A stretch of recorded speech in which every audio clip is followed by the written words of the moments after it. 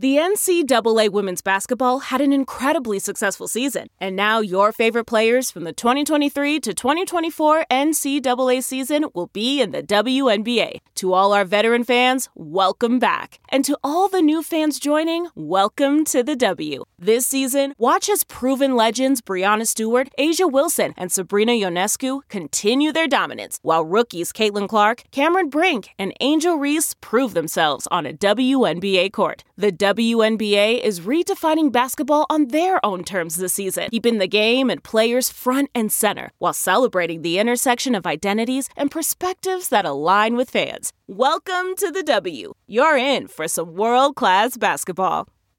Since 2013, Bombas has donated over 100 million socks, underwear, and T-shirts to those facing homelessness. If we counted those on air, this ad would last over 1,157 days. But if we counted the time it takes to make a donation possible, it would take just a few clicks. Because every time you make a purchase, Bombas donates an item to someone who needs it. Go to bombas.com/Wondery and use code WONDERY for 20% off your first purchase. That's bombas.com/Wondery, code WONDERY. Welcome to the Nerdist Podcast number 844. Let's take a stroll over to the Nerdist Community Corkboard. First, selfishly, I would like to promote a couple things. At midnight, we'll be back January 3rd. I will be co-hosting live with Kelly again the 4th, 5th, and 6th. So make a quick trip to New York for that. And also The Wall. I think a lot of people watched it the other night when it was on NBC. Really emotional. I watched it again. I knew what was going to happen, and I got choked up watching it on my computer in my office on the NBC feed. But we are coming back for a 2-night premiere, January 2nd and 3rd, and then The Wall will be in its regular time slot on 8 p.m. on Tuesdays, starting on the 3rd. So 2nd and 3rd January, that, and then January, boy, everything is back up and running.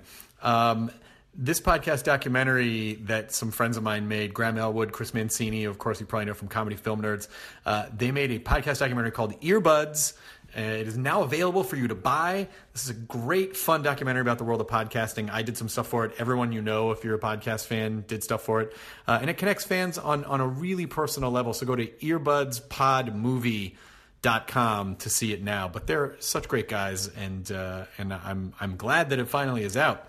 Also, Diego Aldape writes, "My name is Diego. I'm a Mexican Nerdist fan. I did a thing. I developed a show called The Geek Life MX, in which I showcase geek life in Mexico, Monterrey, Mexico specifically, and or now I probably should say Mexico. So I apologize, Monterrey, Mexico, and all the different subcultures that make up geek culture. Unfortunately, due to a severe lack of budget, my project was canceled a couple years ago, but I recently got a friend to help me edit all the raw footage, and we finally finished it.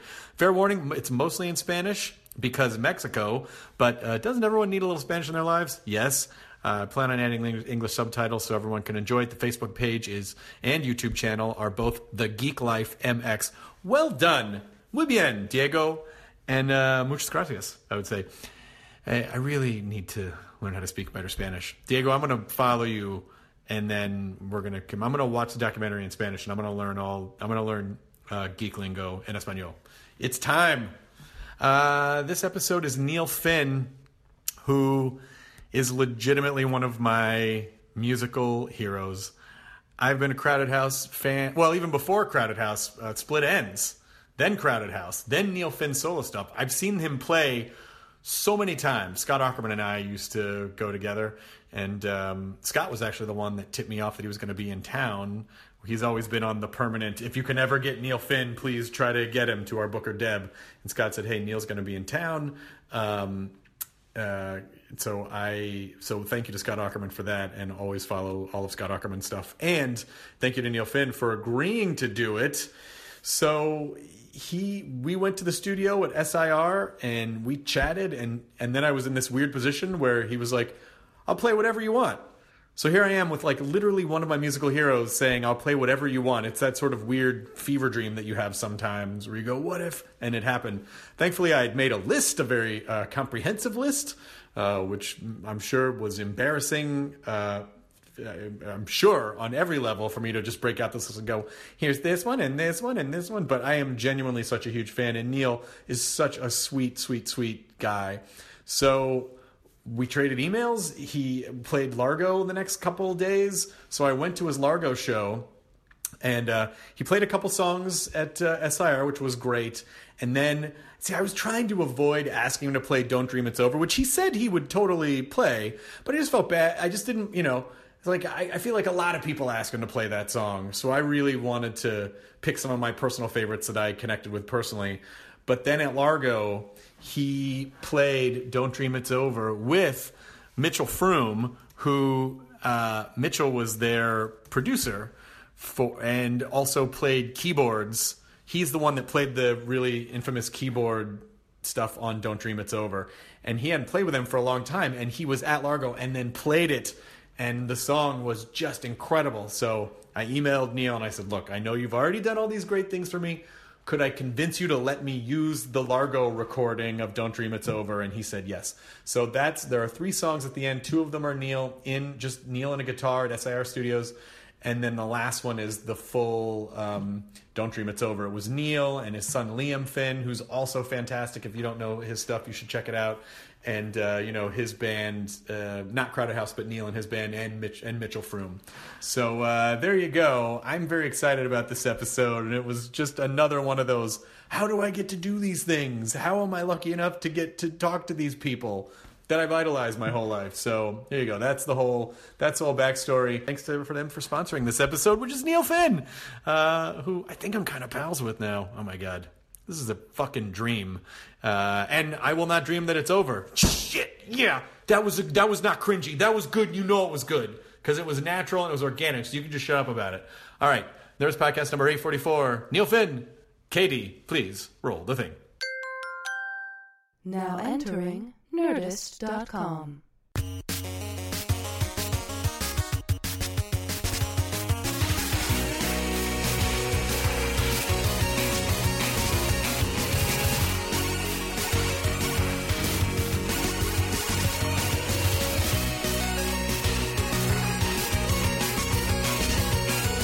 I mean, it's just such an epic tale of survival. Should I sit opposite you? Is that sure? a Yeah. Yeah. We just had the pleasure of being able to. We had Mick Fleetwood came and did some drumming on some recent work, so in Auckland. So we got some great stories, and he's a very charming man. Was he already? You got him to come to New Zealand? He was in New Zealand with Fleetwood Mac, and I ran into him, and I'd met him once before, and he was just enthusing about New Zealand and also about maybe doing something together at some point. I went, well, actually, we're doing a session in February, and why don't you just... He lives in Hawaii, so it's not a huge... Oh, it's not that bad, yeah. It's 8 hours. Which yeah, but he's still... For us, it's nothing, But it came at a good time, so he came down and had a 2-week, 10-day session. So when Mick Fleetwood comes into the studio with you, do you say, well, yeah, I guess just do whatever you want, or do you give him direction, or how does it work? Look, he's by far the tallest person in the room, so you give him anything you want. Anything he wants. And he himself admits he's very dyslexic, and so he actually doesn't. I don't know why that affects his memory, but he will play what he plays. Right. If you told him to do a particular fill going into the second chorus, there's no way he would get that. Right. Once he learns it on his own terms, he can repeat what he did. But no, and that's what's the beauty of it. Every take he does is a different beast. So we were quite happy to leave him to it, And so you kind of the whole time this is happening, if you shut your eyes, you go, yeah, that's Mick Fleetwood. Like, is he basically doing Mick Fleetwoodisms within the language of the song? He is. You recognise certain fills that you love from Fleetwood Mac records, and then strange diversions. In the middle of a verse, he'll suddenly go off on some fill, and it's very willful and but amazing in someone who's been around for so long. He's still got a real sort of childlike approach to making music and enthusiasm, and sits there till the end of the day and listens to the minutiae of the take that just happened and makes suggestions, and he's totally enthused and engaged, and he was a joy. Yeah, I've been able to see you perform a number of times in a number of different venues. I've seen you. I'm pretty sure I've seen a Crowded House show, but I've seen Finn Brothers. I saw you play with Johnny Marr and Wendy and Lisa at the House of Blues. That's right. Yeah, and my impression is that you are just a music generating machine who then just goes on tour and then expresses all of these things, and you go back home and write, and then you go back out on tour. Does it feel that way to you, or do you feel like, I don't really do stuff most of the time? It feels like you're an incredibly prolific performer. I'm glad it feels like I'm prolific, because sometimes I feel like I'm nowhere near get enough stuff out. You know, really? Yeah, well, I mean, you got to live a life as well. You got to take stuff in, so you can't just be completely one-dimensional.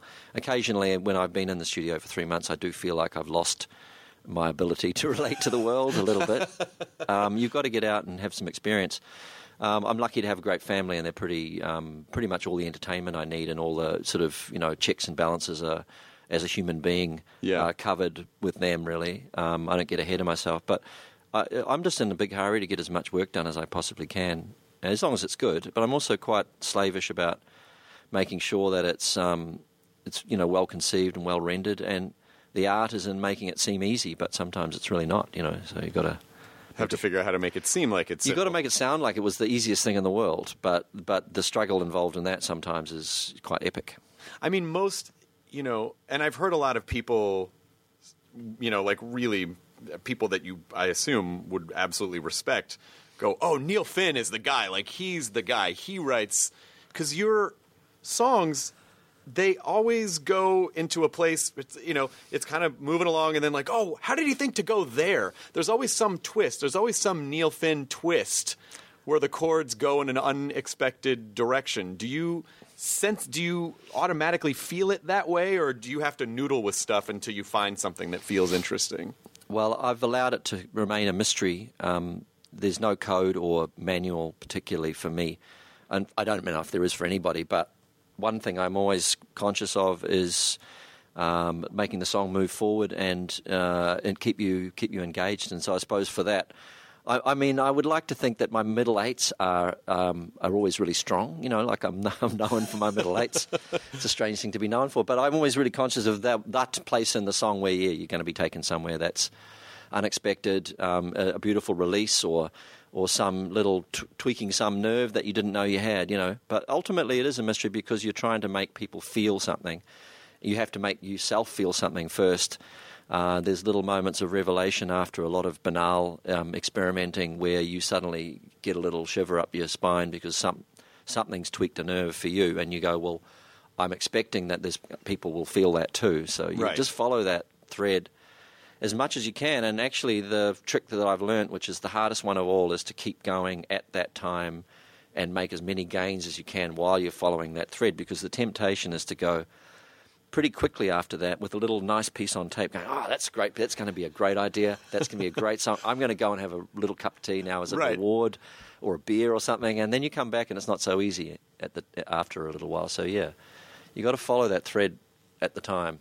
And that is... Get words down. You're pretty disciplined? Are you pretty disciplined about that? No, I'm hopeless at it, yeah. I'm always conscious of it, but I just haven't completely captured that theory and made it into practice yet. But there's so many Crowded House songs are, you know, obviously Don't Dream It's Over is just a part of our cultural fabric. But there are so many Crowded House songs that are very anthematic. You know, I think... Something So Strong is it's just a very celebratory, anthematic. I mean, was that representative of stuff that you were going through at the time, or you were just fresh out of Split Ends and, you know, kind of ready to plant your stake in the ground? I mean, what was going on emotionally? Well, I was highly motivated at the end of Split Ends, because at the end of any band there's always a tremendous amount of frustration, but the bonds that connect bands are really deep.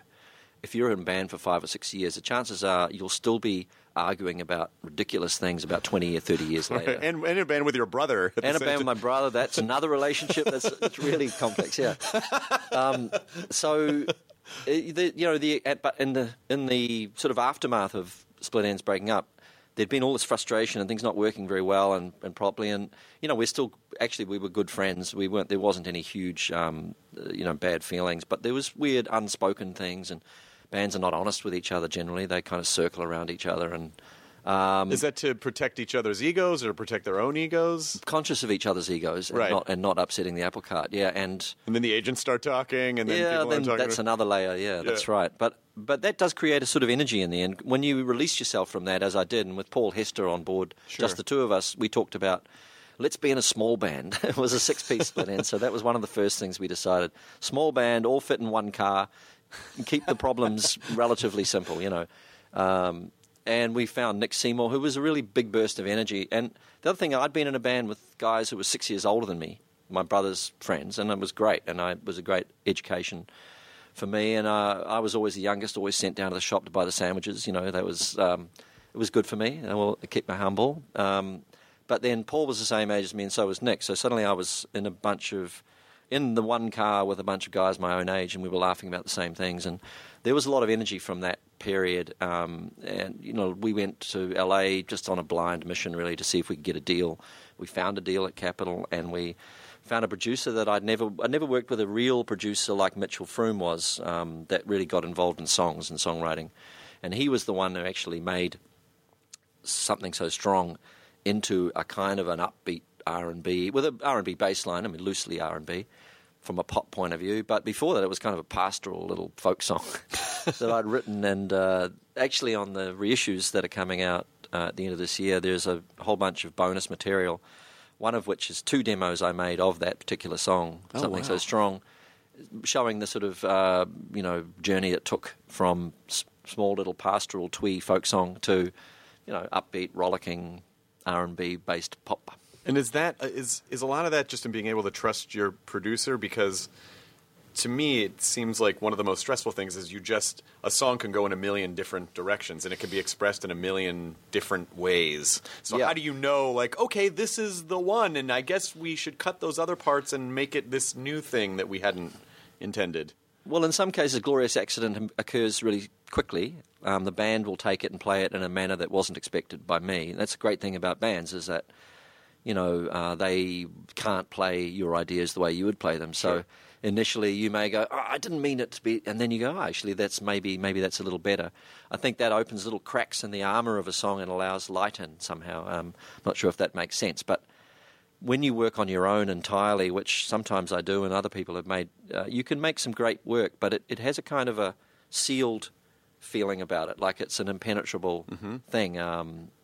You know, you're playing every instrument. It's like, I don't know. It's like beauty you can't kind of reach into and grab hold of. I think when a band plays something, the mixture of personalities means that you've got some texture and you've got some depth that you didn't even imagine yourself. So, you know, I'm a great fan of collaboration, bands, you know, people who aren't necessarily experts either. I think people who are struggling at the edge of their abilities play better than people for whom it's too easy. Right. Yeah. But, well, you're also hungrier because you're trying to elevate.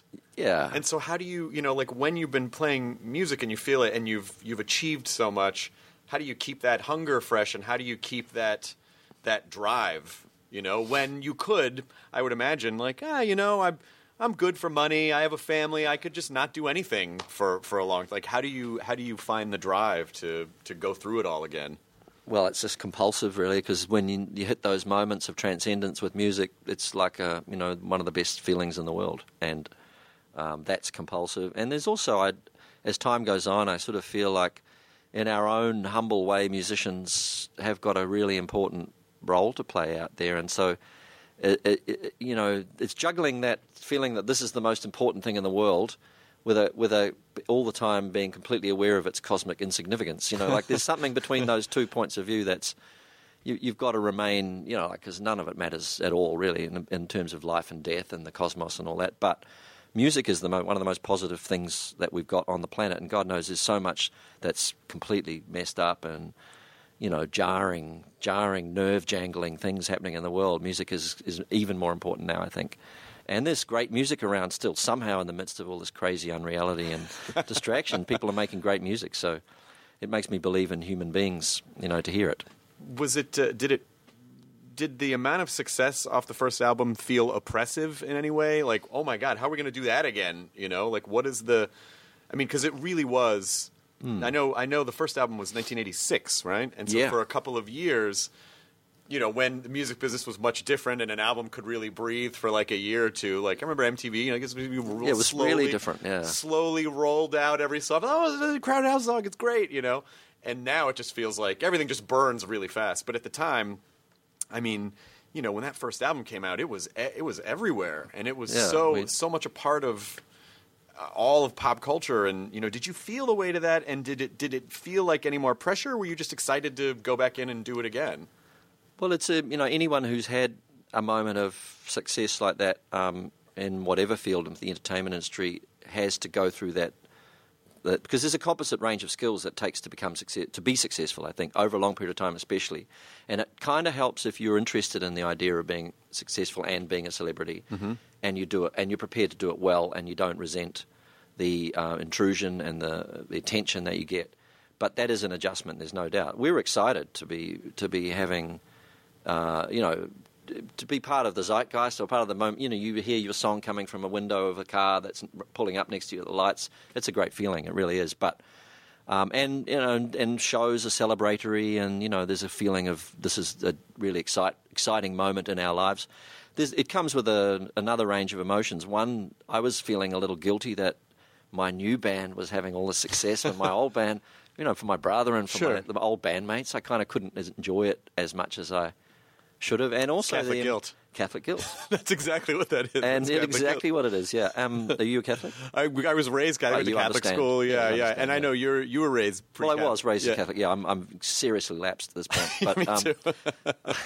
Absolutely. I feel like most people that I talk to that are raised Catholic, like if they went to Catholic school, like, oh yeah, I lapsed a long time ago. But I think there's something in that that sort of upbringing that makes you, I don't know, I think there's some good stuff goes on there. Absolutely. Some good neurosis, a little bit of good, the guilt is not even a bad thing. There's some good subject material for songs there, and the imagery's great, I don't feel bitter about it, that's all. That's good. I wasn't badly abused anywhere or, thankfully. But I feel like but I also feel like at least the people that I know that are from New Zealand, the Concords or Rhys Darby or Taika Waititi, like all these, there's such... The mood seems to be, and I don't know if they're representative of all New Zealanders, but very laid back and kind of like, well, just kind of take it as it comes, and this seems, and not super stressy.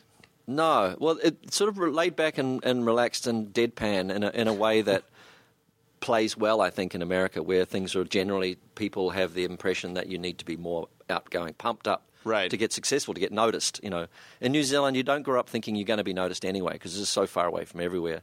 But there is a sort of underlying anxiety and sort of insecurity underneath, and all those guys might testify to that as well. They're breaking out, definitely. But I think one thing that I grew up in an unusual situation because my brother was in the strangest band that's ever been in the way they looked. And before I joined Split Enz, they really were an extraordinarily strange band. Like the music was really weird, the image was incredibly weird. So I grew up in this arch conservative country with this role model of guy with a mohawk. This was 1976. My mother would have to explain to her friends when he'd come around, and it was one of those. So I probably had a really nice, and we were looking at the world through rose-coloured spectacles. You have romantic ideas of what Hollywood's like, or what the Marquee Club in London was like, and I think that serves you quite well because you always walk into a big city in a slightly wide-eyed, but also and I think those guys you talk to, there's a little bit of not that impressed with the things that are the shallow aspects of the culture, but really interested in the deep, the things that have gone on in places like America with the music and the culture and the films and the comedy, really deep connection with that stuff. But that seems like another layer underneath everyday life when you get here. And so you just sort of walk around a bit wide-eyed and even deadpan. Even with the Concords, I just remember, they always thought, I know I've said this on the podcast before, but like the day they found out their show was picked up for HBO, they got a call. They're like, hey, your show's picked up, and Jermaine was like, oh, that's great, we're eating. Like he just didn't, they just wanted to finish their lunch, and it's like anyone else I know would be like, what? Yeah. So it's, and I respect that, and I feel like it's probably way healthier to be that way. Well, they're really fine and well-balanced people, and I know them a little bit too, and they're really wonderful company, and I think they deserve their success, apart from the talent.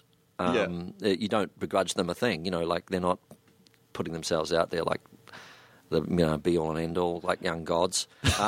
Is there even though they are gods? Is there like a Kiwi brotherhood where it's like if anyone kind of blows up outside of your own community, it's like, oh, we all kind of You know, like there's a lot of jealousy, and tall poppy syndrome is alive and Tall well poppy, in New yeah. Zealand, completely. But I think the good friends that you have stay with you, no matter what. Well, the great thing about when they blew up here is that suddenly it was being a New Zealander and standing in the middle of a group of people and really not saying hardly anything, just going, yeah, was suddenly quite credible. It was a good way to behave, and people thought that was hilarious because you had the right accent. You were a little bit like Murray, being a little bit like Jermaine, Right. not having to really work that hard. It really did us all a favour. It made New Zealand Reserve seem like a thing. Well, I actually, I don't ever comment on other people's Facebook pages, but someone sent me your performance of Don't Dream It's Over from Australian 60 Minutes. Oh, yeah. And the first comment was this woman, and she was very enthusiastic. Oh, I love this band. They're my favorite Australian band. I want to be like, they're not Australian. Like, I almost got really mad on your behalf. Well, people get more mad than we do. I don't really care. Well, I know, but I just assume, this just seems like kind of it's like a willful ignorance. Like, well, you don't know that they're Australian. They're just, is there a competitive identity between New Zealand and Australia that you're aware of? There's some fun to be had with it. To harken back to the Concords, one of my favourite episodes they did was where they went and stood outside the Australian embassy in New York and give the fingers to the guard outside. And actually, they had a Reese Darby. No. Oh God, his name slipped my mind. Master of None. What's his name? Oh, Aziz Ansari. Aziz Ansari. Yeah, sorry. Yeah, they had him on this. It was that episode he was on. And right. It was about racism, but it was about racism between New Zealanders and Australians, which was quite. And I'd never seen that done before. No, New Zealanders are really bugged by the fact that Australia claims credit for a lot of New Zealand things. Sure. Sam Neill, actually, they're not so bothered about Russell Crowe. They're okay about being taken by the Aussies. But Crowded House, it's a difficult thing to navigate for me because I feel I'm a New Zealander. I live in Auckland, and I feel, that I've never really had anything else to say about where I'm from. But we started in Melbourne, and I've got a great affinity for Australia, and the band was treated, we've got a really good thing in Australia, and I kind of flattered that they consider that I'm, honorary Australian. I think it's like being adopted by another family, by your, Sure. your wife's family or something. So I try to stay out of that particular debate. It does get, Australians they're a little bit like we don't think about that too much because that's New Zealand. That's Right. Little guys, we don't have to think about that. Right. Which irks the New Zealanders. They sometimes spend too much time thinking about it. I'm desperate to go to New Zealand. It's just across the water. I know. Well, Yeah. I just got married and we went to Japan for our honeymoon, and we thought, oh well, Japan wasn't a terribly long flight. We survived Yeah. it fine. New Zealand's not that much farther. It's but it's overnight. That's the good thing. Yeah. They organise the flights well for their overnight, so you can sort of sleep. It's 12 hours. So it's a big flight, but it's yeah. It just feels to me like getting in a car and driving to the shop now. Like it really is so normal to get on that flight. Is December a good time to go? We were thinking about going over Tremendous. the holidays. Yeah, it's a All great right. time. Well, I mean, early summer sometimes it's unpredictable weather-wise, but it's warm and yeah, it's beautiful. Any time's good. The most stable time of year. But then you live in California, so you want weather. Right. You want to go away and get some weather, right? You don't Sure. want to. Well, we find days every day. I'll tell you what, though, we get real sensitive real quick. So it's like, we're so spoiled here with our weather, and we Yeah. go other places and like, hey, let's go see winter, and then it'll snow for a second. You're like, fuck, I got it. Yeah, I now, got it. It's sludge now. Yeah, it's gray. What is this gray? How do you survive this gray? Like It's true. You get spoiled here very, very, very, very quickly. Well, we're enjoying it. We've been here for the last 3 weeks, my wife and I, and hanging out. Our son lives in Silver Lake. Which, With his Liam? wife. Yeah. I loved his album too, by the way. Thank you. I loved it too, and Yeah. I'll pass that on. Yeah, they've just had a baby actually. We're pretty excited about. you're that. grandparents. So, yeah, I am. Yeah, That's nice. which is an incredible joy, I must say. Well, it gets a good rap from people, and they always say with a look in their eyes, like you get all the pleasure and you get to sleep well as well. You don't have all the And responsibility. it's true. Yeah. So we're enjoying that at the moment. And we haven't had one. Oh, there was a bit of rain 2 days ago. It rained for about a second. 5 minutes. Yeah, a second. Big drops. Big drops. Everyone ran inside like the like 10 sky seconds was between them. falling out of space, and then everything was fine, and then we breathed a sigh of relief again. I never forget the first time I was in LA, and there was a rain. It rained for probably an hour, I think. And we were watching TV, and they crossed to the helicopter, and they were storm chasing on the helicopter. They were actually filming rain, drops of rain from a helicopter. If it rains for more than a couple days in a row, they'll send some intern, like some low-level reporter who's trying to, get their wings on the reporting staff. Like, they'll send them out to Malibu and put them in, like, a poncho, and they'll just stand there in the rain and go, I know, the surf's crazy. Yeah. People are trying to, these pothole. L.A. was just not designed for rain, so the roads get real bad real fast, and people just don't know how to handle it. Well, when dust gets wet after weeks of sitting on there, it's going to get slippery, Yeah, but still. I still feel like we are incredibly spoiled here. Well, it is, and it's wonderful, really. It's an amazing environment. We used to find LA very mysterious back in the day because we would always be in a hotel on Sunset Boulevard and really can't walk anywhere that feels like any kind of community or whatever. But as soon as we got to know people and we went to people's houses, and then even more so now with our son living in Silver Lake and that being real, there's a real community sense there. And, you go, I think people are they must be on some kind of really good medication because you go to the supermarket, the people are so happy working in the supermarket. Oh, yeah, that's medication. Is it? Do you think? Sure that's medication. Yeah, they say, have you had a good day shopping, sir? That's so nice.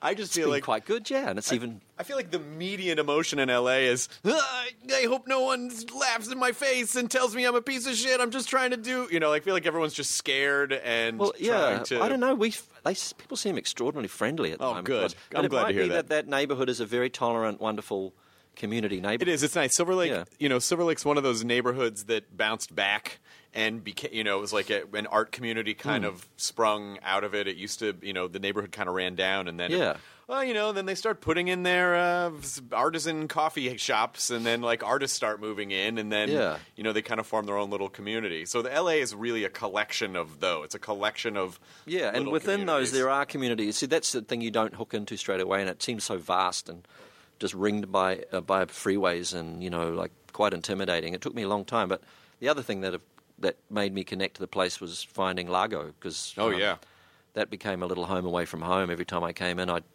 go down and hang out and get up with John Bryan or do a show myself, and both the old place Fairfax and the new place. I've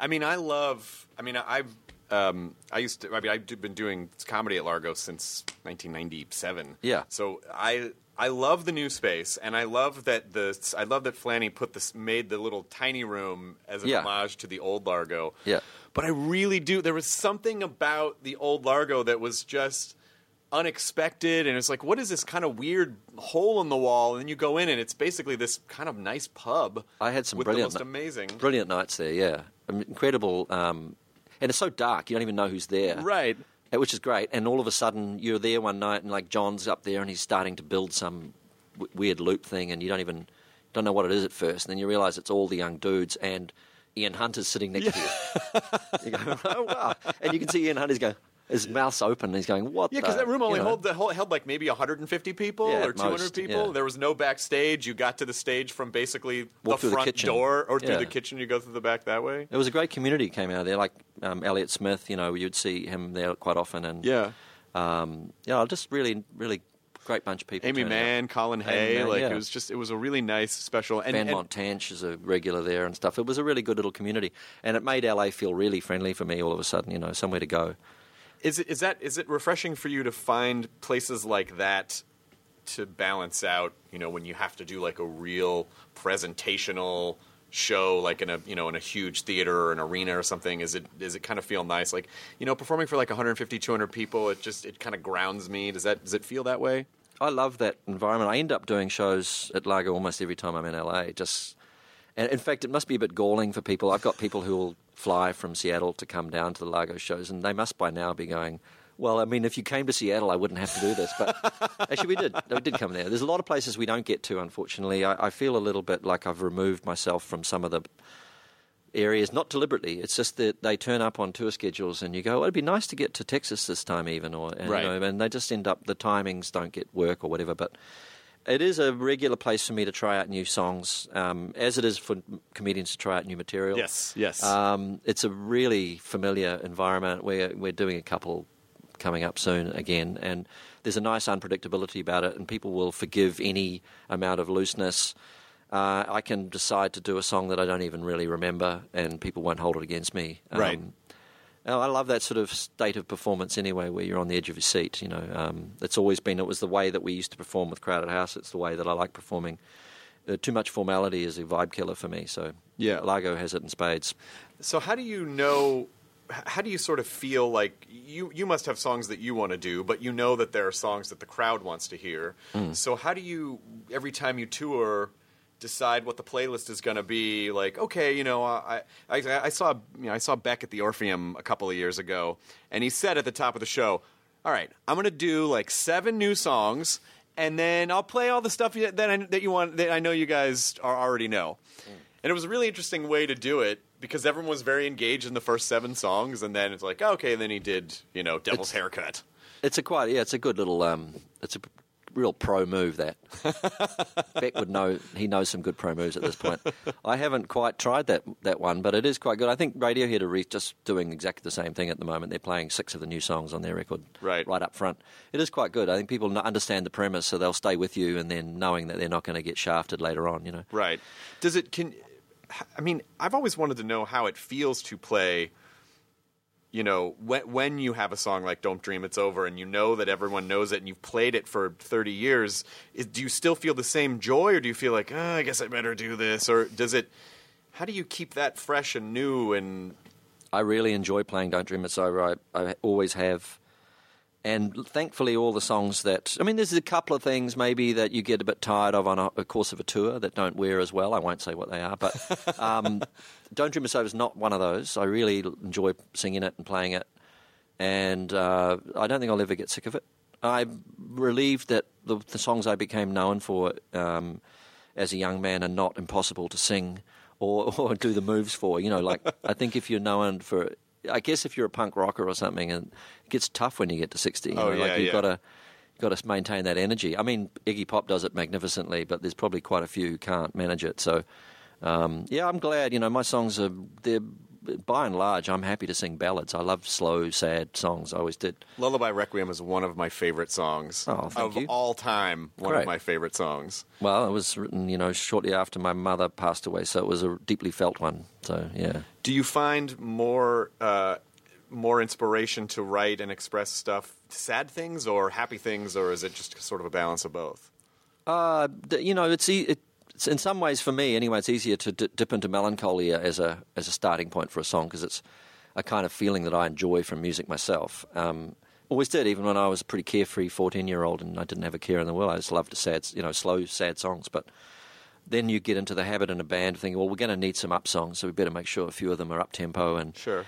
And I probably still have that lurking in there a little bit, but I don't know. If you asked people that really like my music, I think there's a good chance that most of them would be relating. Their favourite songs might be the medium to slow songs. There's nothing wrong with that whatsoever. When you went into the studio, so Crowded House really was it was 10 years, right? 86 to 96, it was 10, the initial run. Yeah. Before you guys came back in 2005. Yeah. And then what was that, how did that journey start to feel? Temple of Low Men, by the way, was my senior year of high school.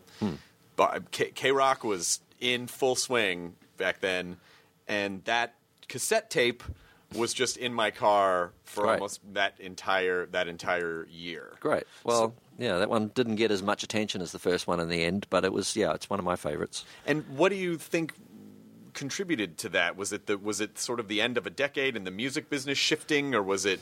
What do you think it was? Well, I don't know for sure. I think maybe the second album is always a difficult one to pull off. You don't have as much time. I think the songs were a little darker. When ironically, it was an easy album to make. We made it very easily. We enjoyed making it. It wasn't a struggle. In fact, the first album was more of a struggle. It sounds more like a fun record. I guess and also maybe Better Be Home Soon was the single we put out from it, and we all thought that was going to go all the way, but it sort of stalled, and then Capitol ran out of ideas, I think. That's a far more detailed, businessy kind of answer than I should have given you, No, really. it was a good answer. I don't know, man. It's just a record. I don't know. Who knows? Well, because it's interesting because, yes, Temple of Low Men was a tonally darker record, but I thought Woodface seemed to be more upbeat, You had... We came at, Pineapple Head seemed like a more upbeat song. I don't know if it... Yeah, Weather With You was a real upbeat song. And, it was a real bright, breezy song. She Goes On. Yeah. Lovely, beautiful song. Yeah. So at that point, did you make the conscious decision, or was it just emotionally like that's where you were at by the time Woodface came out in 91? The songs just come out the way they come out. And, there's a little bit of afterthought you can put into the construction of the album and what to put first and all that in order to create an impression. But really, the songs, you're just thankful for each one that comes that has a feeling attached to it. And in some cases, they're upbeat. The ones that Woodface, some of the ones that were the more upbeat songs on Woodface came as a result of Tim and I, my brother, writing songs together for the first time. And they weren't even meant for the album at first, but our solution to having two bodies of songs and two albums potentially in the go, and neither of them finished or constructed, was to just combine the whole thing, the simple solution. Oh, Tim, just join the band and then we'll do all the songs together and you'll be in Crowded House. Sounds simple, right? But people are complicated.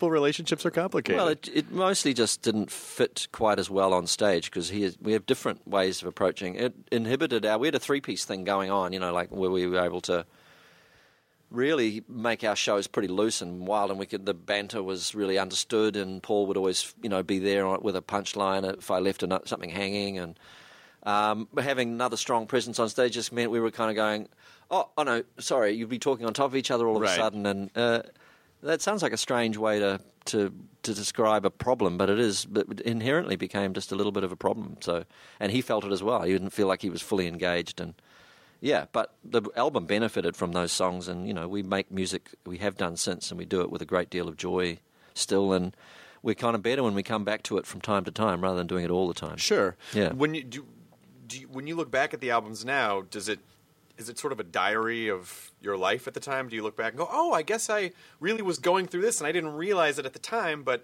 that's what this album was saying? Do they all kind of say something special to you?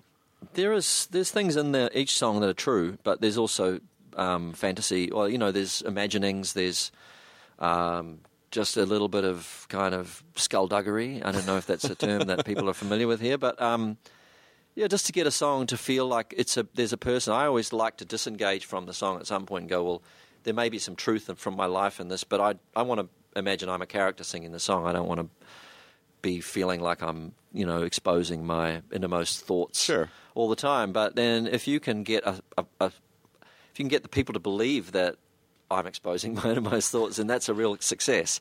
So there's sort of a dichotomy, and I don't want people to read them as diaries, but I'm also quite flattered when they do, because it means that they've actually connected and listened. And so I haven't figured that one out quite yet. Well, there's a little bit of a Rorschach thing going on. I mean, people will. I'm sure people tell you, oh, your song means this, and you go, oh, okay, I guess if it means that for you, I suppose it does. Yeah, that's very true, and I wouldn't want to interrupt that process for anybody. I like leaving a series of doors open, and people can wander into whichever one they want. Sure. So my lyrics are a little bit open-ended, elliptical, or whatever is the current journalistic expression for that kind of lyric writing. I'm not alone there.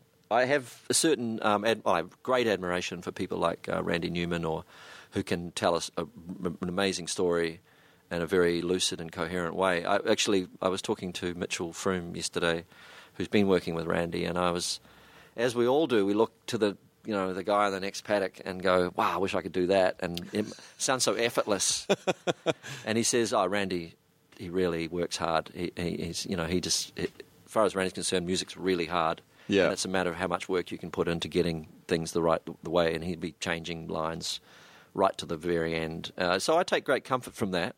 It's not that I ever would expect to be able to reach a point where he does, but I'm also tweaking and working on things till the very end of the process. There was a chance of transformation, Sure. And I'm happy to abandon ideas and actually destroy things, throw them up in the air and wreck. It's something I've spent a week on. It's actually quite a joyous feeling to throw it out in a really unceremonious way, and just keep one little aspect of it that you know is the right part, Yeah. Well, and also once you do the album and then you tour and then you've played the song hundreds of times, do you ever think, oh, it kind of evolved this way? Boy, I wish I could go back and kind of redo that one now that I've done it this many times. Sometimes that happens on stage. You really hit some heights, yeah. And in fact, it almost always happens, because you'll have a night that's like just a transcendent night with an audience in front of you, and you'll play every song. You feel like every beat or every recorded beat is you can control and use to your advantage. You've just got that much. It's like a microscopic detail. As much, you're not actually having to be conscious of it, but you can sense that you're hearing music in a very microscopic way. And you find little revelations about songs that you weren't aware of when you recorded them. So, but that's sometimes the recorded version will always have a certain magic that you can't recreate as well. So, it goes both ways. Is there a specific guide to a band breaking up? Is there a moment of, we're not doing this anymore, or you kind of just stop calling each other, or agents communicate? Like, how does, so when Crowded House breaks up in 1996, how does that manifest? Is it just maybe we shouldn't do this anymore, or did everyone kind of feel it was coming? Every band's probably different. Bands are like, the reason that they break up mostly, and that's a rare beast that continues on for a long time, is because you really, as you become an older, it suits a young man or a young woman's life when you're not really attached, or you're reasonably free, and you don't have kids. And I had kids early, so it was a little different for me. But as soon as you become an adult, like in your 30s or whatever, the amount of compromise and allowance that you need to make for people's personalities and egos and sensitivities becomes overwhelming for some people. I don't know that that's exactly the reason it happened. Paul Hester left Crowded House in Atlanta. Funnily enough, there's a little strange echo of Split Enz before I joined. One of the original members was called Phil Judd, and he was one of the writers and a key part of the early band. He left in Atlanta as well. Huh. So there's something about that town. I believe, like in the middle of a tour? That was Prince's last show, right? Was it the last show in Atlanta? I think it was the last show in Atlanta. But anyway, there's something about that town. There's something about Atlanta that's like, we're done. And it's not a negative thing necessarily. It was for us, but we had amazing shows in Atlanta, I hasten to add, and have done since. But yeah, there's even the area code of Atlanta is 404, which is the error you get when a website does not have a file that you're looking for. This is too so it's going too deep. It's going too deep. There's some type of energy under Atlanta. But so he left in the middle of a tour, you said, or just he did, and he had he had lost a little bit of heart for the whole thing, and he'd become because he's one of the funniest guys I've ever known, and a great friend. And when he was on, as he mostly was, he was capable of transforming a room with laughter and and a great drummer and all that, everything you'd want from somebody in your band. But he just lost a bit of heart for it, and by the time we got to Atlanta, he was actually deeply affected by Kurt Cobain dying. It happened about a week before he left, and I just think it came at a certain time where it was really depressing. He found it really, really depressing, and he was not being. He was about to have a baby. There was all these things that had combined for him, and he left, and we kept going out of stubbornness, and because we just didn't want to let that, and we did some great shows, and we went and tried to make some new songs, but there was something about had upset the chemistry, and I thought, well, if this is a different beast now, I didn't feel like. And I had the same feeling when Split Enz broke up. I said, there's a lot of baggage now to continue on. I'd like to have a fresh slate and be able to work with people still. Collaboration, as I said, is a really key thing for me, but I didn't want to be limited by being in a band. Sure. I'm envious of bands that can stay on with their original lineups. It's I have a great affection for that whole concept. I mean, I guess the grass is always greener on both sides. You stay with one band and then you can grow in new ways, but then when you don't, then, you have all sorts of new chemistries to discover with new collaborations. Yeah. And that's right, and that doesn't always mean that you get. It's sometimes more confusing for people because they don't know what, where to place you anymore. A band has a nice, convenient umbrella to put people's feelings, memories, attachments, periods of time under this band name. It's a mysterious thing. I have people that will say to me, I only like you when you do crowded house things. Why would someone say They don't that? say it quite as blatantly as that, but they basically say that. You know, for the internet, I'm sure people do talk that blatantly. Like, Sometimes they do. do more of this. Occasionally I bristle a little bit and I shoot back a kind of a barb. Oh, you and then, do? And they get really kind of upset about it and go, oh, I didn't realise you were and I thought you were a good guy, but no. And I say, look, I tell you what, if you've bought records that you're not enjoying because they're not cool, send them to me, I'll give you a refund. Yeah. And so far no one sent one. I would say the same thing too. Like, hey, fine, you're not happy. Let me just make this right for you. Yeah. And then you won't be able to then be stop upset bugging anymore. me. Yeah, exactly. Well, I think one of the things that I always, because so much of my young life was devoted to comedy and every comedy, everything I could get my hands on, and I could tell very quickly that you guys were funny guys.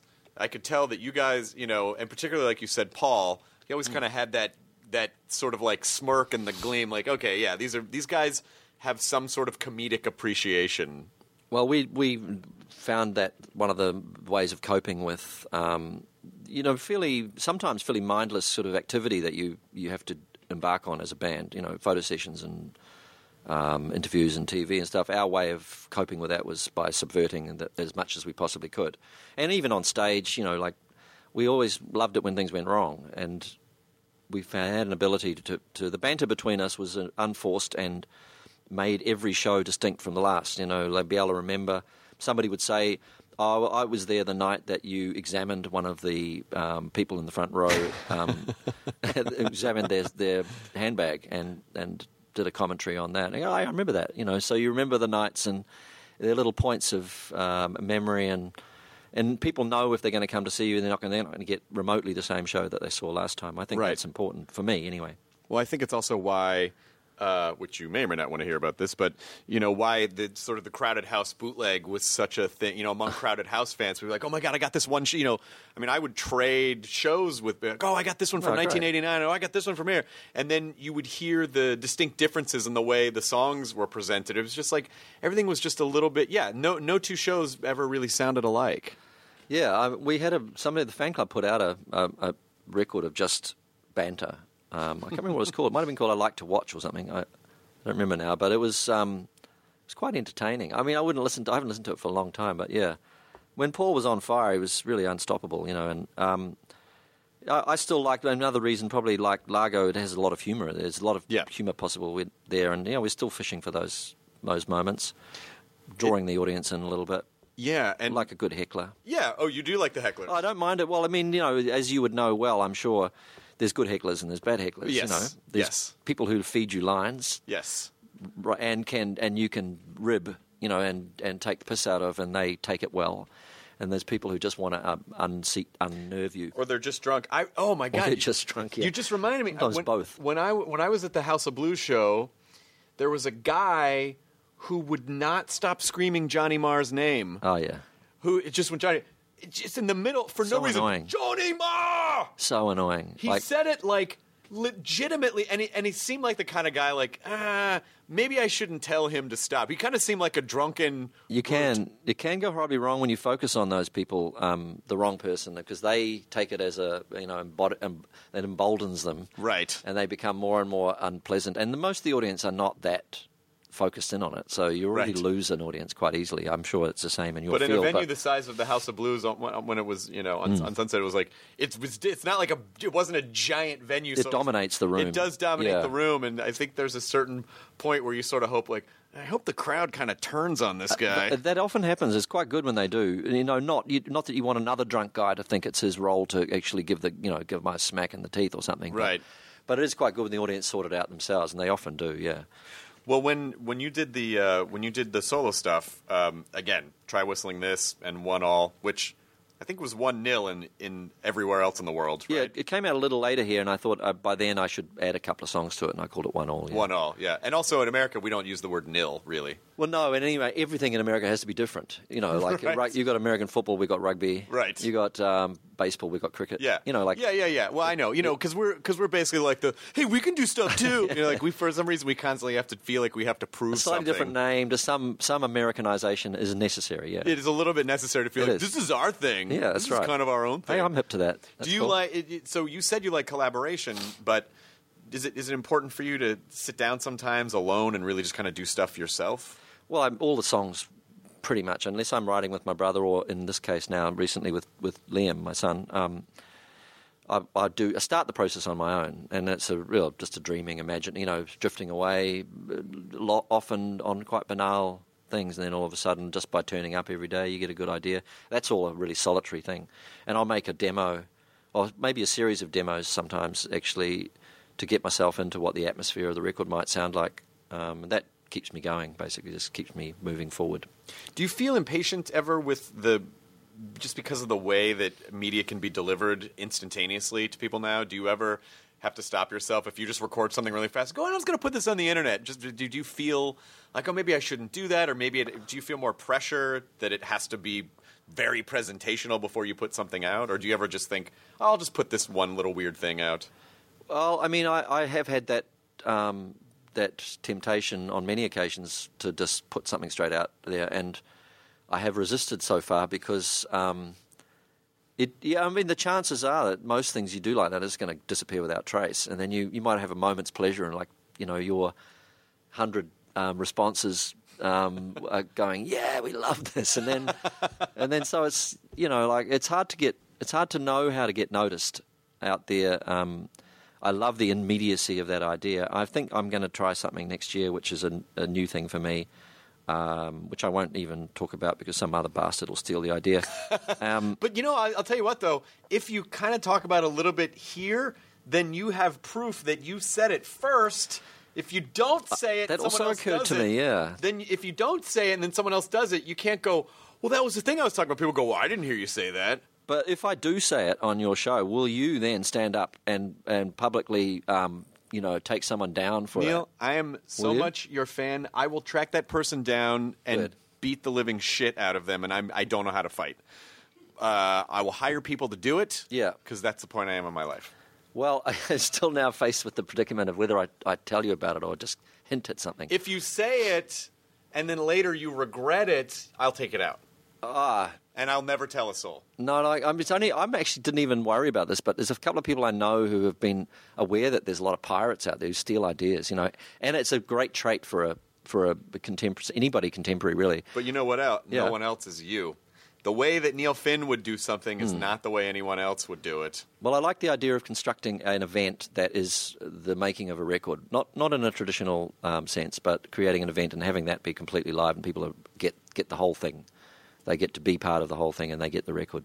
That's a spectacular idea. And I swear, even if it doesn't even matter who else would ever do that idea, it would never be the experience that you would create. Well, no, and the detail of that is possibly what sets it apart a little bit. Anyway, it was just I've got a bunch of songs at the moment, 2 or 3 records that are circling and ready to go, almost ready to go. I don't know which one's going to arrive first, but that is one very appealing idea for this particular bunch of songs, that it would be nice to be able to create an event around them and then have people be able to be part of that event. I'm not talking about a live album. No.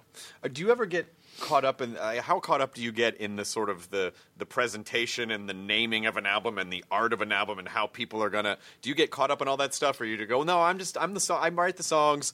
Someone else can worry about that stuff. Well, you got to be a little bit involved because otherwise you end up with a really dorky photo of yourself on the cover, or some idiot's written a press release that's got nothing to do with you, and because that's all the businessy stuff that I think when you're young you don't really want to think about. But it's always good to keep an eye. I mean, actually nowadays I think I've always been concerned about that because you don't want. I mean, the traditional hypey record company PR release was an embarrassment, and right. You had to write. I sort of would either write myself or get somebody I knew to write them that I knew was going to be as if you were speaking, representing you. Nowadays, though, people are so much in control of their social media. I don't know how they get time to write or do anything because there's so much. It's such a responsibility. And there's obscure artists in New Zealand who've got more likes on their Facebook page than I have, and I've never heard of, and they've just got this whole social media thing going. Sure, I'm in awe of it in a way. It's because it seems like there's an evolutionary jump happening amongst whether or not it's all really positive. I can't say, but young people seem incredibly smart about presenting themselves in the world.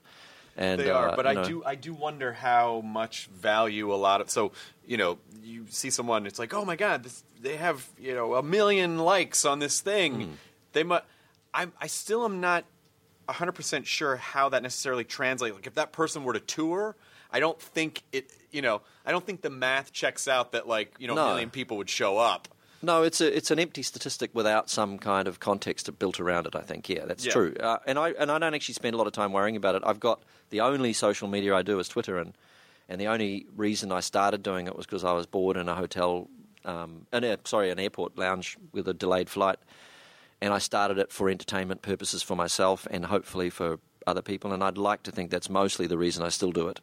There's a few times where I'll put a poster link for a show or something, but mostly it's just if I have late at night and I've had a couple of wines and I have a funny notion about something, and that's to me the only reason to do it. I know that people approach it in a far more clinical thing, but it seems very boring to me. Yeah, and also just too much. It's just a lot of work. It's too much responsibility, and it saps so much creative energy. Yeah, I'm not on Facebook myself directly. I do. Obviously, somebody does my Facebook, but hopefully they don't try and pretend they're me. Well, it's a really interesting idea that you only have so much energy in your brain for things. Yeah. And, what was so great about the advent of social media and, I guess really social media in the form that we know now is about 10 or 11 years old. Mm. And it was such a great way for undiscovered people. Hey, I'll get my stuff. I'll take the middleman out. I won't have some company say, okay, you're good enough to put out into the world. But I think what it has actually kind of done is sort of like what you were saying. It takes so much energy to then you just end up marketing and not as much producing stuff. No, actually making stuff. Yeah, making stuff in an old-fashioned sense is still so valuable. I mean, and I think people do with their in bedrooms and their computers now. It's like it's far more of a solo kind of endeavor, and there's amazing music being made. So I don't want to be like an old dude who goes, "Oh, things were better in my day," with the good old-fashioned corruption and right. When the record business could really fuck an artist over, those were the good days. Come on, you just used to have to give cocaine to a radio program and you were done. That was it. Now you have to go and visit all these blogs. Now I have to deliver cocaine to 1 million people on Facebook. There's a lot of gatekeepers now, though. There is a lot of avenues. I don't know whether it's still the way, but you'd do a newspaper interview, and that would just be sitting down with a journalist and with a tape recorder maybe. Now they've got a TV studio, you have to do a little session for them. And, yes. And it does seem like there's a lot more avenues to explore.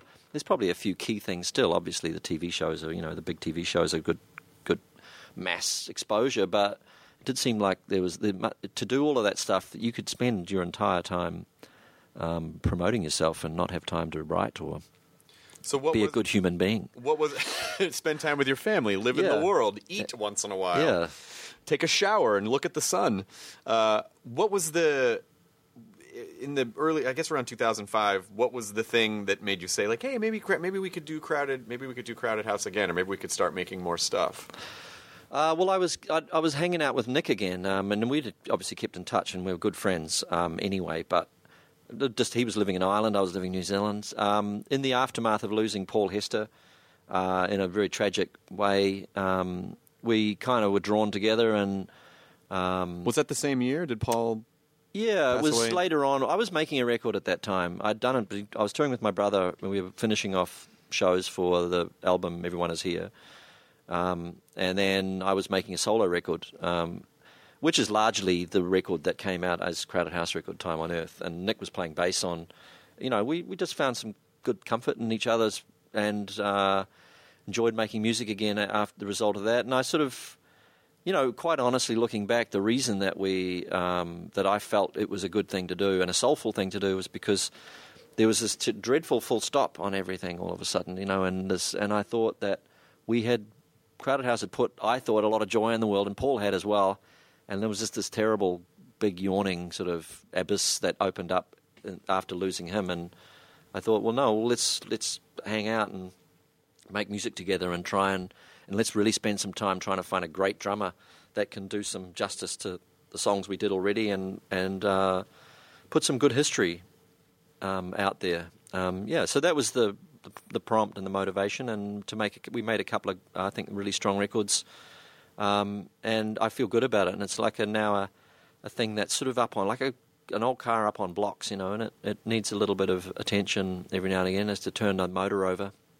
but we could get it out at any point. But I don't feel like now I'm again enjoying making music in a variety of different ways. So And it was so the reuniting was kind of therapeutic after yeah, it was, and I liked it, and I think it was soulful in the sense it wasn't. We weren't out to cash in on, I mean, we had a lot of interest, and we did some great shows, and we toured the world.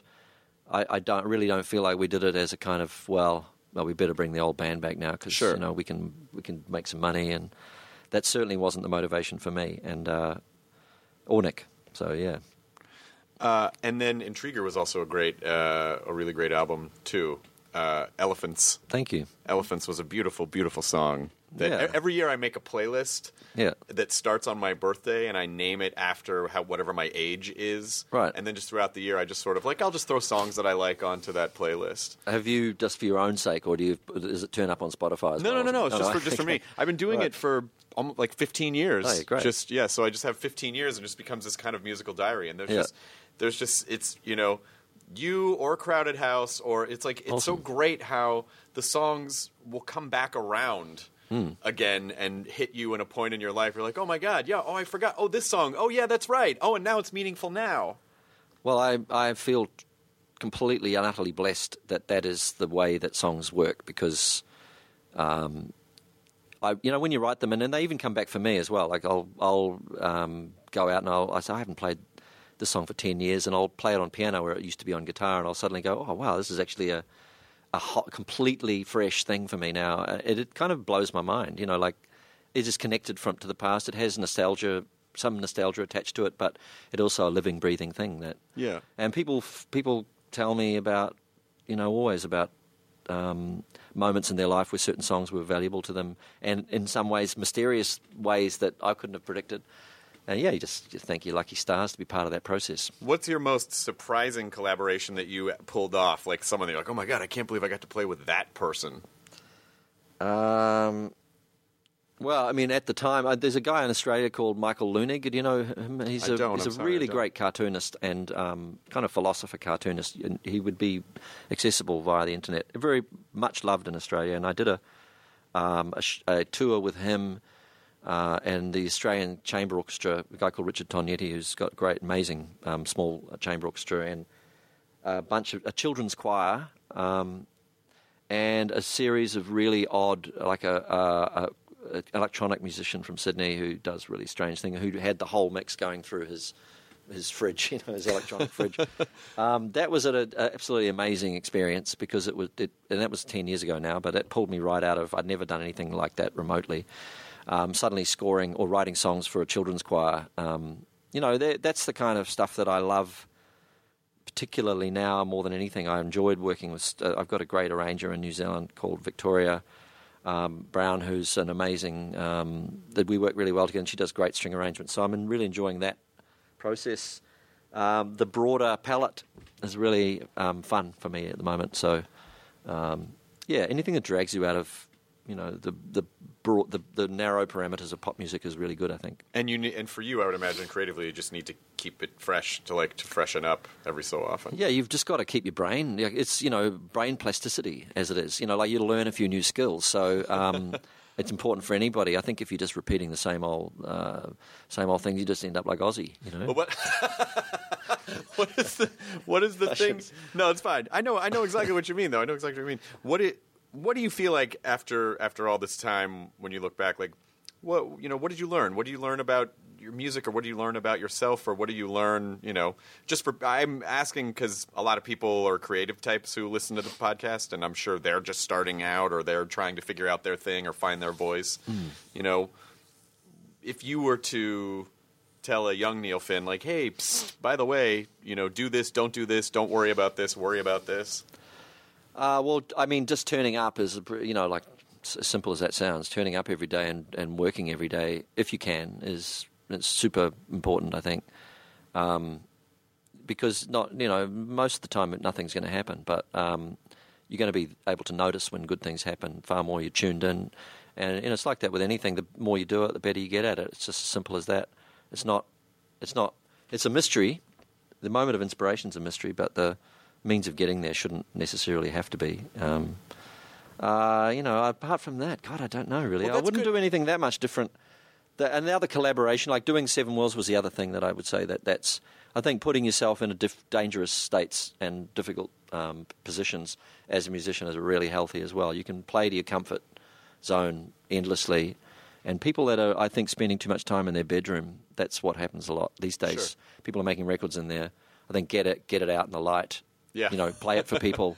When you circle around with your own ideas for too long, it just gets really claustrophobic in there. So, yeah, make sure you've got someone you can play your music to and play it for real as much as you can. So when does the Crowded House reissue come out?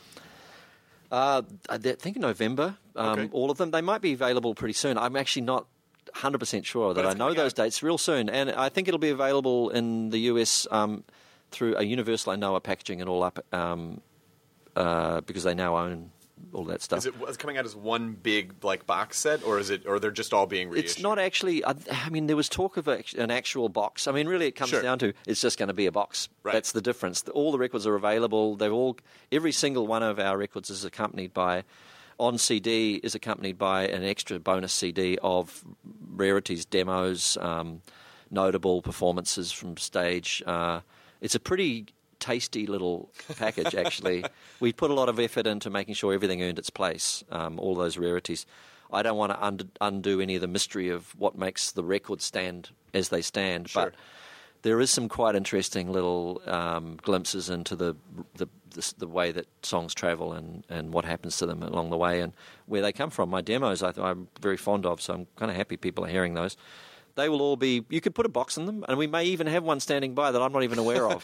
They're all going to be. There's going to be a little box in the shape of a house. Yeah. And all the CDs are going to be crowded. Well, inside. I hope we have got that sort of got. Now that I'm aware, I've got lost. We talked about that a while ago, and I got lost in the detail of what we were doing. I don't know. There might still be a box. There could be a box. You can make your own. I think if somebody makes a great box, I'm going to put a really good package, a really good prize together for you. And then fill that box with some really good stuff. Make your own box. Send in a photo or something, and I will make sure that you get tickets to the next year's of shows. I will do that myself. Really? Are you playing in LA anytime soon? Are you doing any Largo shows this time? I am doing Largo show on Sunday and on Tuesday. When does this go to?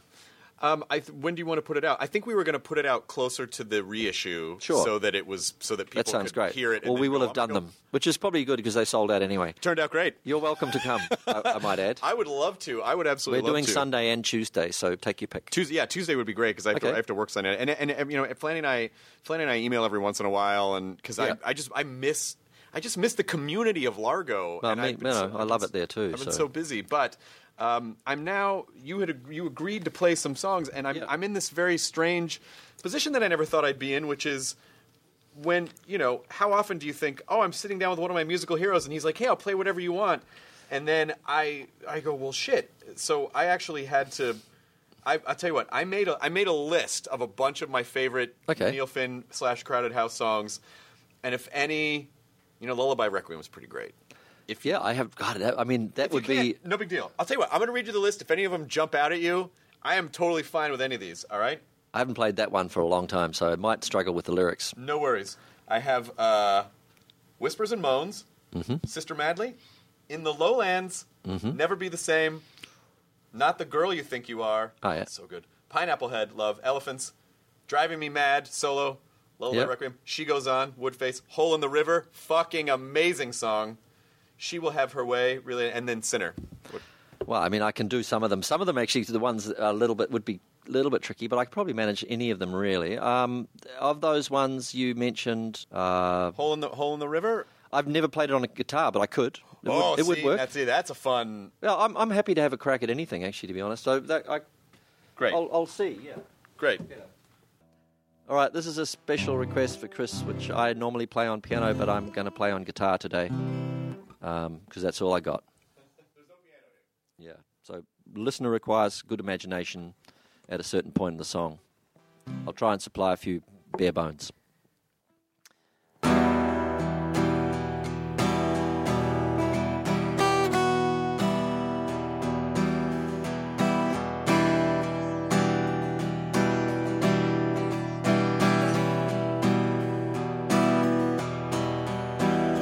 There's a hole in the river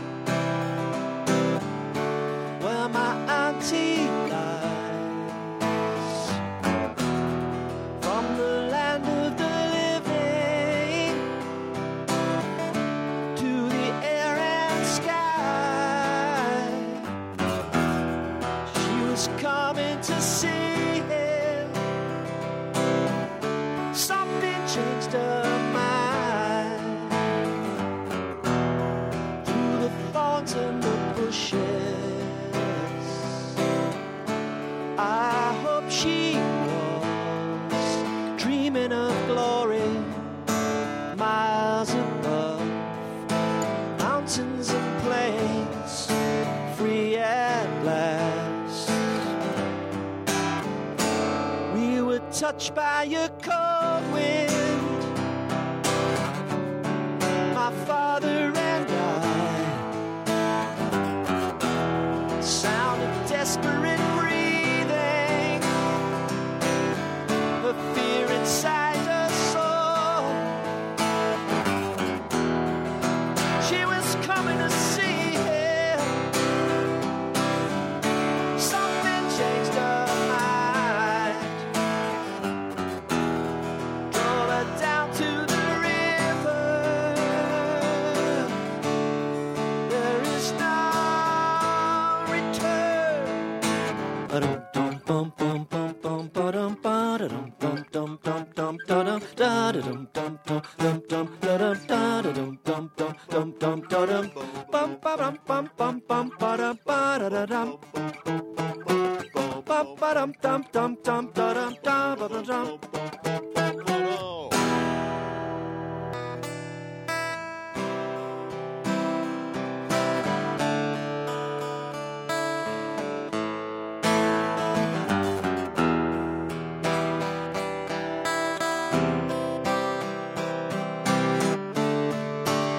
She was dreaming of glory, miles above mountains and plains, free at last.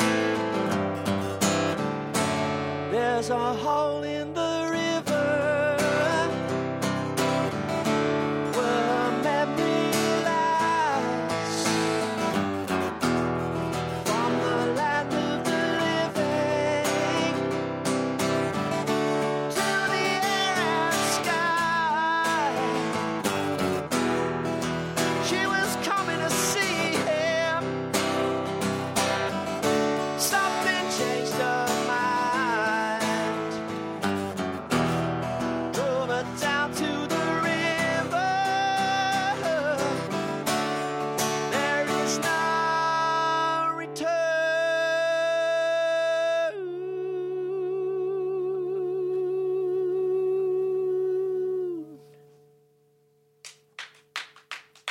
An instant guitar classic. He's going to be the cameraman.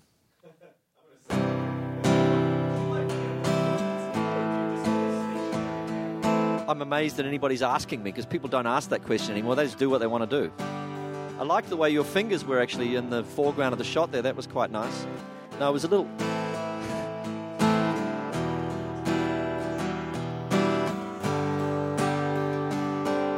Somewhere deep inside, something's got a hold on you, and it's pushing me aside. See it stretch on forever. I know I'm right for the first time in my life, and that's why I tell you, you'd better be home soon.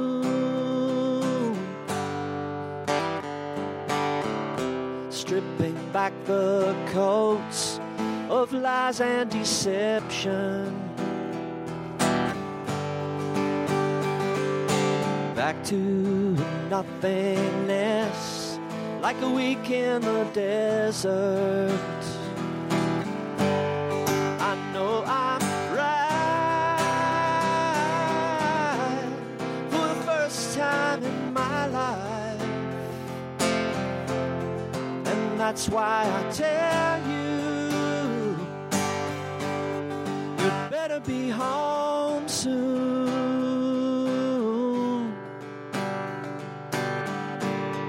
So don't say no, don't say nothing's wrong. When you get back home, maybe I'll be gone.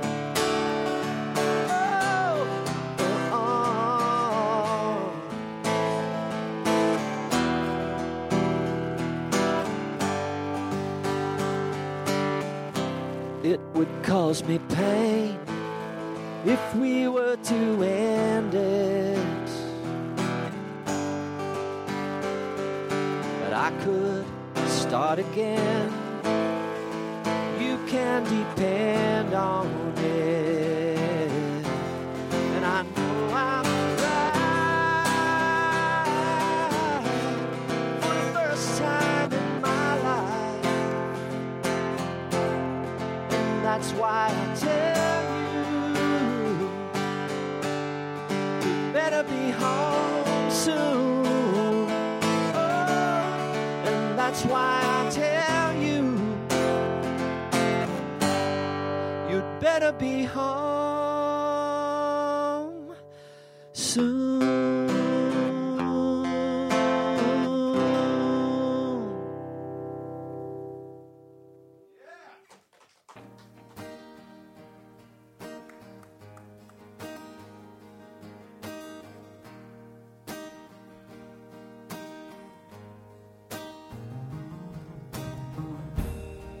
There is freedom within, there is freedom without. Try to catch the deluge in a paper cup. There's a battle ahead, many battles are lost, but you'll never see the end of the road while you're traveling with me.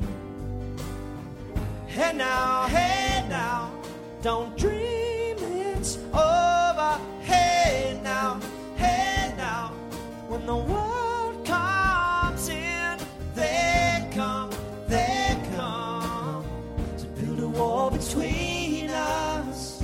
We know they won't win. Now I'm towing my car, there's a hole in the roof. My possessions are causing me suspicion, but there's no proof. Paper today, tales of war and of waste, but you turn right over to the TV page. Hey now, don't dream it's over. Hey now, when the world comes in, they come to build a wall between us. We know they won't win.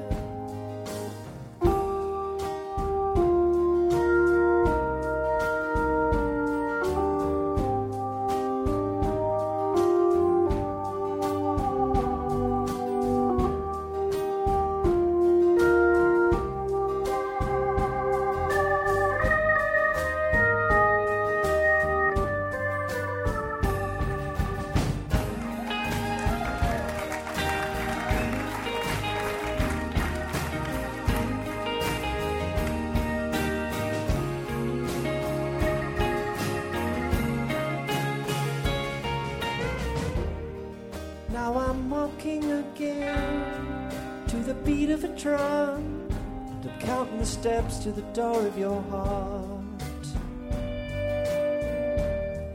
Only shadows ahead, barely clearing the roof. Get to know the feeling of liberation and release. Well, hey now, don't dream it's over. Hey now, when the world comes in, they come to build a wall between us. We know they won't win. Did you hear that, Donald?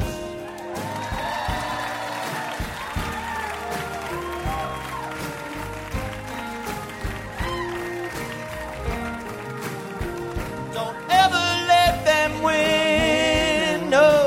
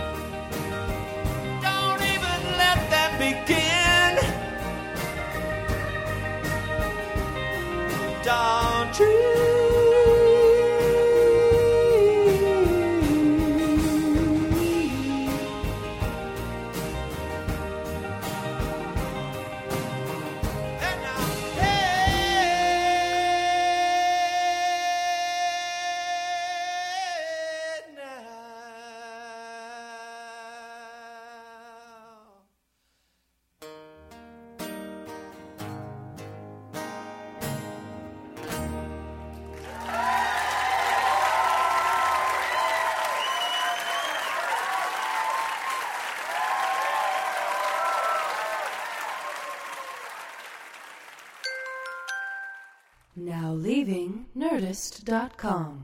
Enjoy your burrito.